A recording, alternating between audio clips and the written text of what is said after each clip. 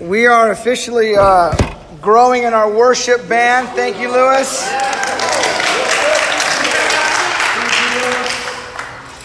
Lewis is taking the music to another level. That's always exciting.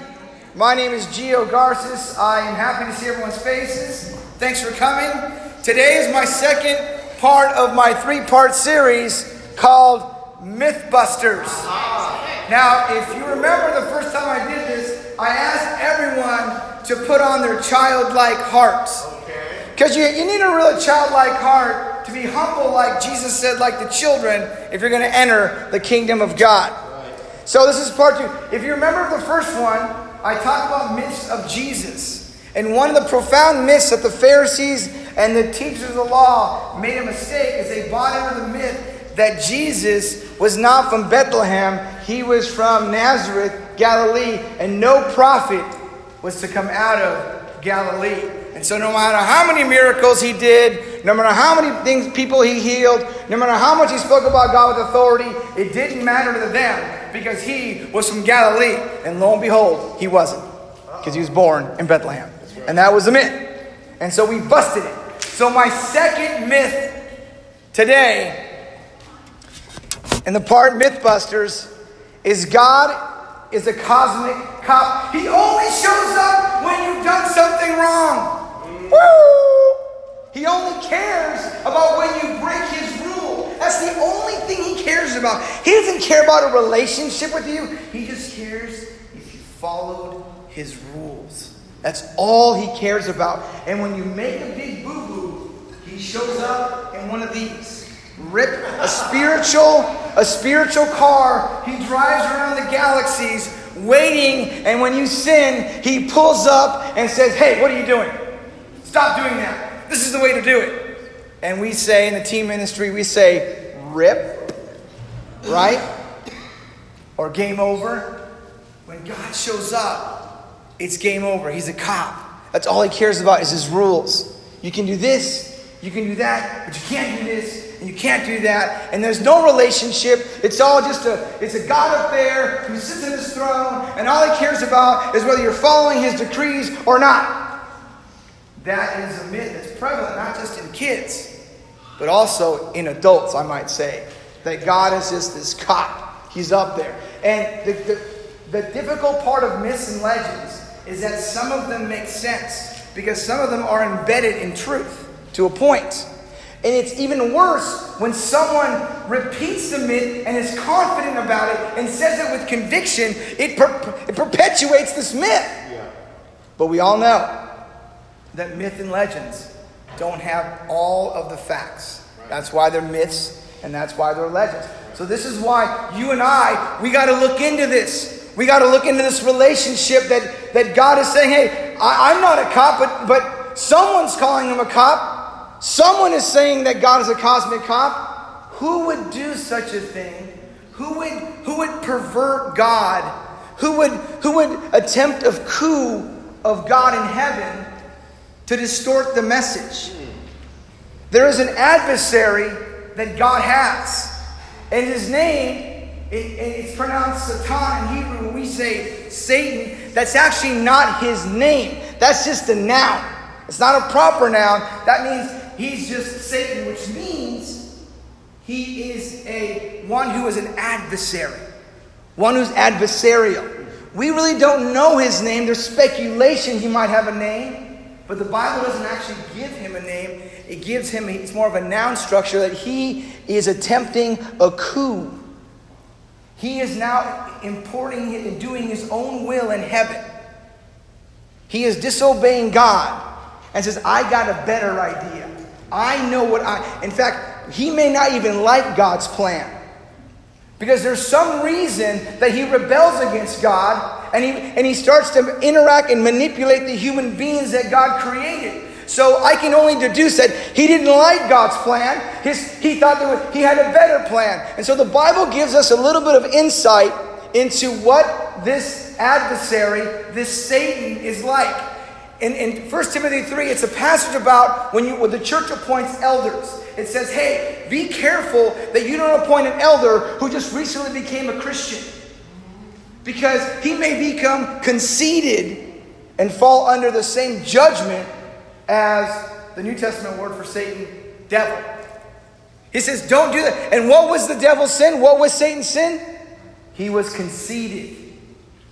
So in the Old Testament, in the book of Ezekiel, and I have to warn you, this could get a little creepy, and it could scare you because it scared me.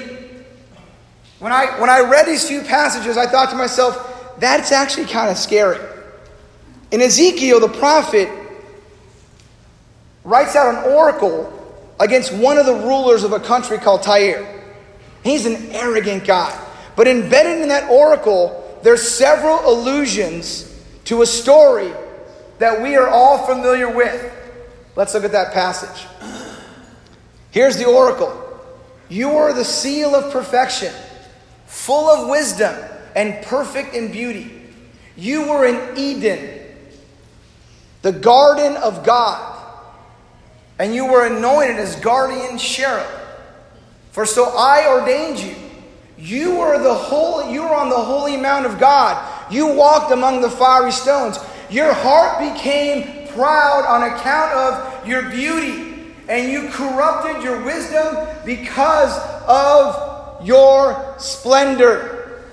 If you know your Bible and you know the Garden of Eden, Satan was a spiritual being, and his job function was to guard the garden of God. That was his job. And instead of guarding the garden, as we all know, he shows up at the tree of good and evil, and he entices Eve to disobey God. And at some moment there in the divine story, he rebels against the will of God, and he starts to manipulate, and he starts to deceive, and he starts to destroy man's relationship with God because he was arrogant in his wisdom. He was so good. And then in the book of Isaiah, another king was really arrogant and prideful, and it's the same kind of admonishment to him, but it also has a spiritual cosmic parallel, which says, and this is what the king said about himself, and this is what the insight is about the adversary, Satan. I will ascend to the heavens, and I will raise my throne above the stars of God. I will sit enthroned on the Mount of Assembly and on the utmost heights of Mount Sapphon. I will ascend above the tops of the clouds, and I will make myself like the Most High. There was a coup. There was a rebellion. God's divine spiritual beings, some of them did not want to no longer follow the will of God. And so they manipulate. And they come, and he gets cast out of heaven, and he gets sent to earth, and he gets sent to Hades, and this becomes the adversary. Not just of God, but of you and me, because we are the offspring. We are the seeds of the Most High. And so now not only is he's in adversarial role with God, he's also in that role against us. And so Satan creates these myths. He creates these doubts. He creates things that make you say, no, God has to be a cop. He's all about the rules. Did God really say? He wants us to think of God in a different way than God wants us to think about him. And so, this is what he looks like on the inside. Because that's not what he looks like on the outside. Okay, this is the inside, sinister, dark picture I could find on the inside. Now, mind you, he does not look like that. In fact, I don't know what he looks like. But the Bible does tell us he was beautiful. He was magnificent. His splendor was so amazing. That's what we know about him. But here's what we know about him too. He's got names, not just Satan, but he's also called a thief. He steals. He'll steal your salvation if you let him. He'll steal your joy if you let him. He'll steal your security and your confidence if you let him. He wants to steal it. He's also a lion because he loves to devour. He loves to eat. He loves to devour you spiritually. And he absolutely hates your guts. He hates you. He can't stand you. He wants to destroy you. He's on earth now. The Bible says in 1 John that he is the ruler of this earth. This is his domain. And so while he's here and while he's in charge, He wants to destroy you. He hates you. He hates what you stand for. He hates that you became a Christian. He hates that you worship Yahweh. He hates it. And his job now is to deceive you and fool you and trick you and steal from you. Because he's an angelic being. He looks more like this. Beautiful. Magnificent. Awesome. You know, when I see a beautiful person, I think they're always good. You know, when I go visit, like, if he got a nice car and got nice clothes on, he's a good person. That's just how shallow I am. I'm just a shallow guy. Oh, he's a good guy. You see a guy with a scruffy hair and hasn't shaved in weeks and his clothes are all, not properly kept. I'm going, that guy's dangerous. That guy's dangerous. That guy's dangerous. Watch out. Car alarm, make sure it's on. But if I see a guy who's dressed nice, looks nice, proper, speaks proper, hello, polite, thank you, I think he's the greatest guy in the world. How many of us have not thought about our adversary correctly? Sometimes you might put the most amazing people that look amazing in your life, but they look different on the inside. I'm just so shallow that I do that. That's just my shallow nature. If you look right, you must be right. But that's not always the truth. So, this beautiful angel is a thief. This beautiful cherub or guardian is a lion. This beautiful person, creation, divine being, spiritual being, hates your guts. Wow. But he's so pretty. So handsome. Hates your guts. He doesn't care how much fun you have. He doesn't care how much you lie at work. He doesn't care how much you curse. He doesn't care how much you drink. He doesn't care how much you smoke. He doesn't care how much you yell at your kids or yell at your wife or yell at your husband. He doesn't care how bitter you are. He just doesn't care what you do. That's why it's so attractive to want to be like him. There's no rules. You have ultimate freedom. You can do what you want. You can be your own king. You can be like the Most High. Isn't that what we all want in our own little weird way? We want to be in charge of everything. If it's a game, I'm in charge. If it's a group, I'm in charge. If it's a church, I'm in charge. Oops, Gio, I did that once. Right? Isn't it our nature that we're in charge? We want to be like the Most High in a human way. I don't want to be that high, just high enough above the humans that I lead. It's in our nature, and he knows that's in our nature. That's why the one thing that we all struggle with is our pride. Our pride flares up when someone points something out. Oh, I'm offended. Maybe you're in the category as easily offended. You're easily prideful. Easily prideful. And there are some of you in that category sitting here today. If I say something, I'm offended. And Joe and I have to go on a topper. He's ministering. Because we're so easily offended. No, we're just easily prideful. It's in the nature. And that's why he likes to prowl around. He prowls around because he doesn't care what you're doing. He's just prowling around because he's going to devour. He doesn't care who your friends are. He doesn't care if you've chosen terrible friends. He just doesn't care. He comes to steal and kill and destroy. There was an American couple that wanted to visit the Holy Land. And they were so excited. They spent thousands of dollars. They're going to fly there. They're going to get a tour guide. And they're going to see the countryside. They're a church-going family. They're so excited. They get there, and their tour guide says, hey, part of your tour is I'm going to show you the countryside of Israel. And you will see, unlike your country, where your shepherds drive the sheep from behind, you'll notice that our shepherds lead from the front, and the sheep follow because the sheep knows his voice. The sheep trust the shepherd. And you will see in this country how shepherds truly shepherd the sheep. And so they go, this is amazing. We got to check this out. Take us. And so they're driving the next day on the road. And lo and behold, the shepherd, with a look of astonishment, sees a man from behind driving the sheep. He's driving them. And he pulls over to the guy, comes up in his car and says, "Excuse me, sir. Excuse me, fellow Israelite. Excuse me." It is on my impression that in our country, the shepherds lead from the front. We don't drive from the back. We lead from the front. And the sheep follow because they trust the shepherd.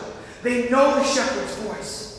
And the man says, "Yes, that is very true. The shepherds of Israel lead from the front, and the sheep know his voice, and the sheep trust him.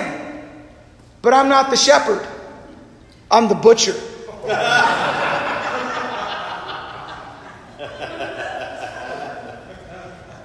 He comes to steal.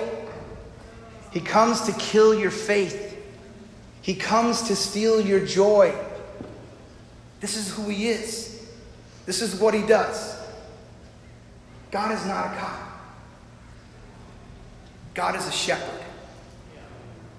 He's a shepherd who cares about the sheep. Shepherds care. Cops don't care, really. It's cosmic cop. They show up, write a ticket, and leave. There was no hug. No better next time. It's nothing like that. My interaction with cops is very sterile.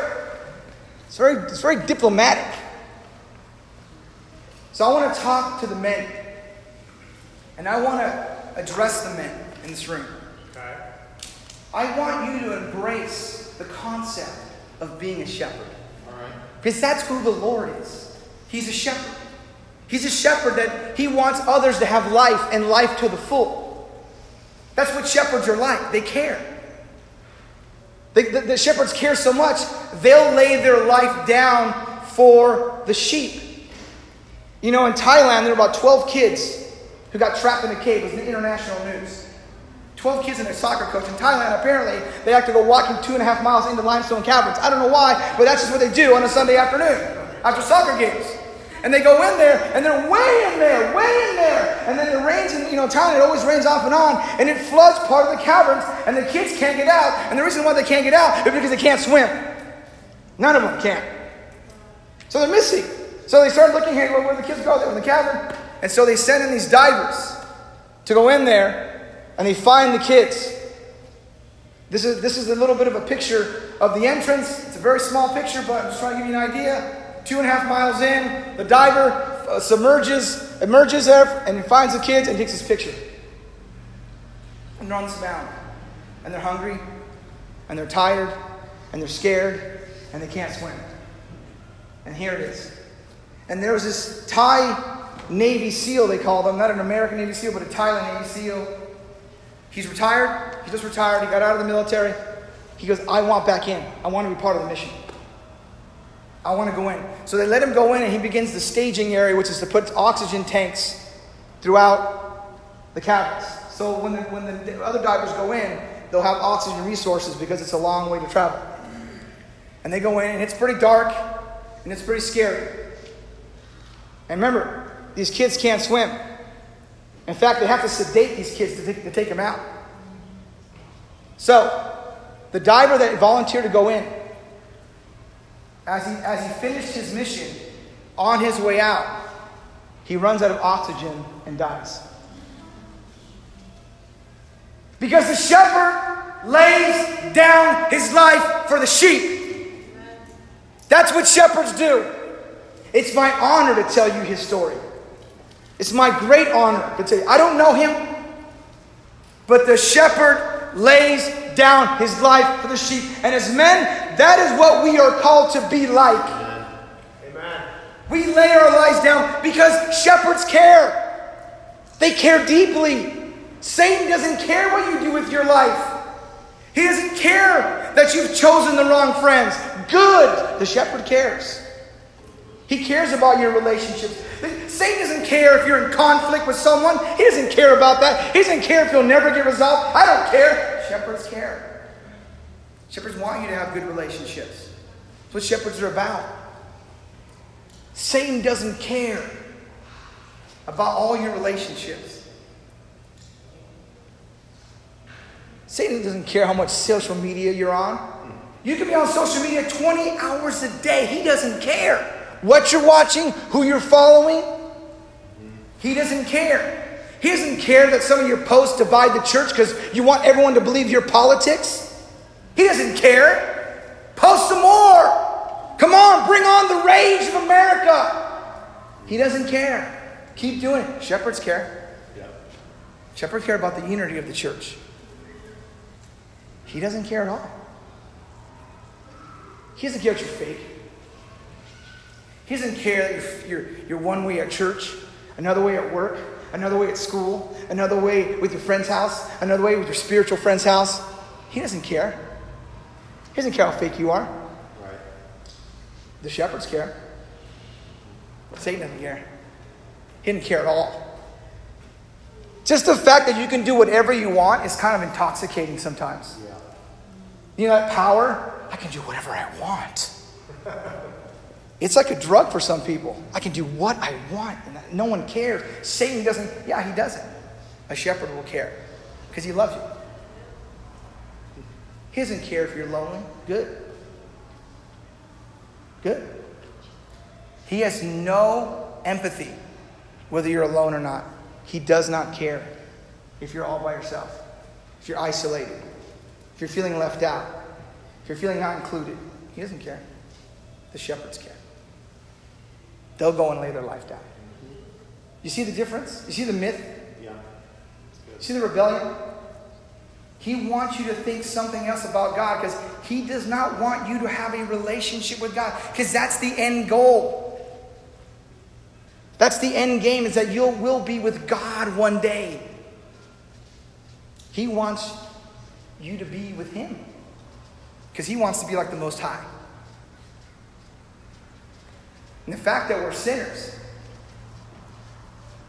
Shepherds know that we're all sinners, but shepherds care. Satan just doesn't care. It doesn't bother him. You won't offend him. You won't upset him with your lifestyle. You just won't. Shepherds will care. This is the spiritual war.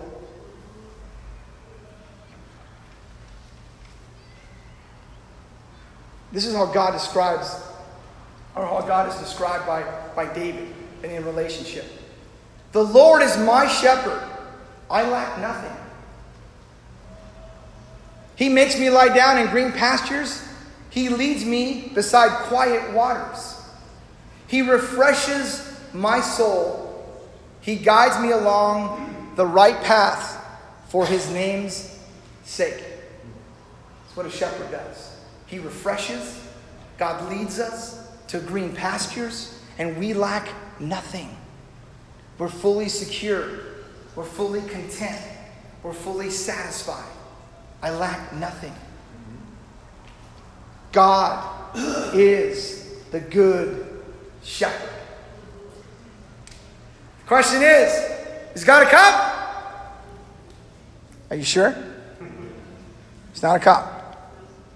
So this myth that God is a cosmic cop, that he rolls around the universe in his car.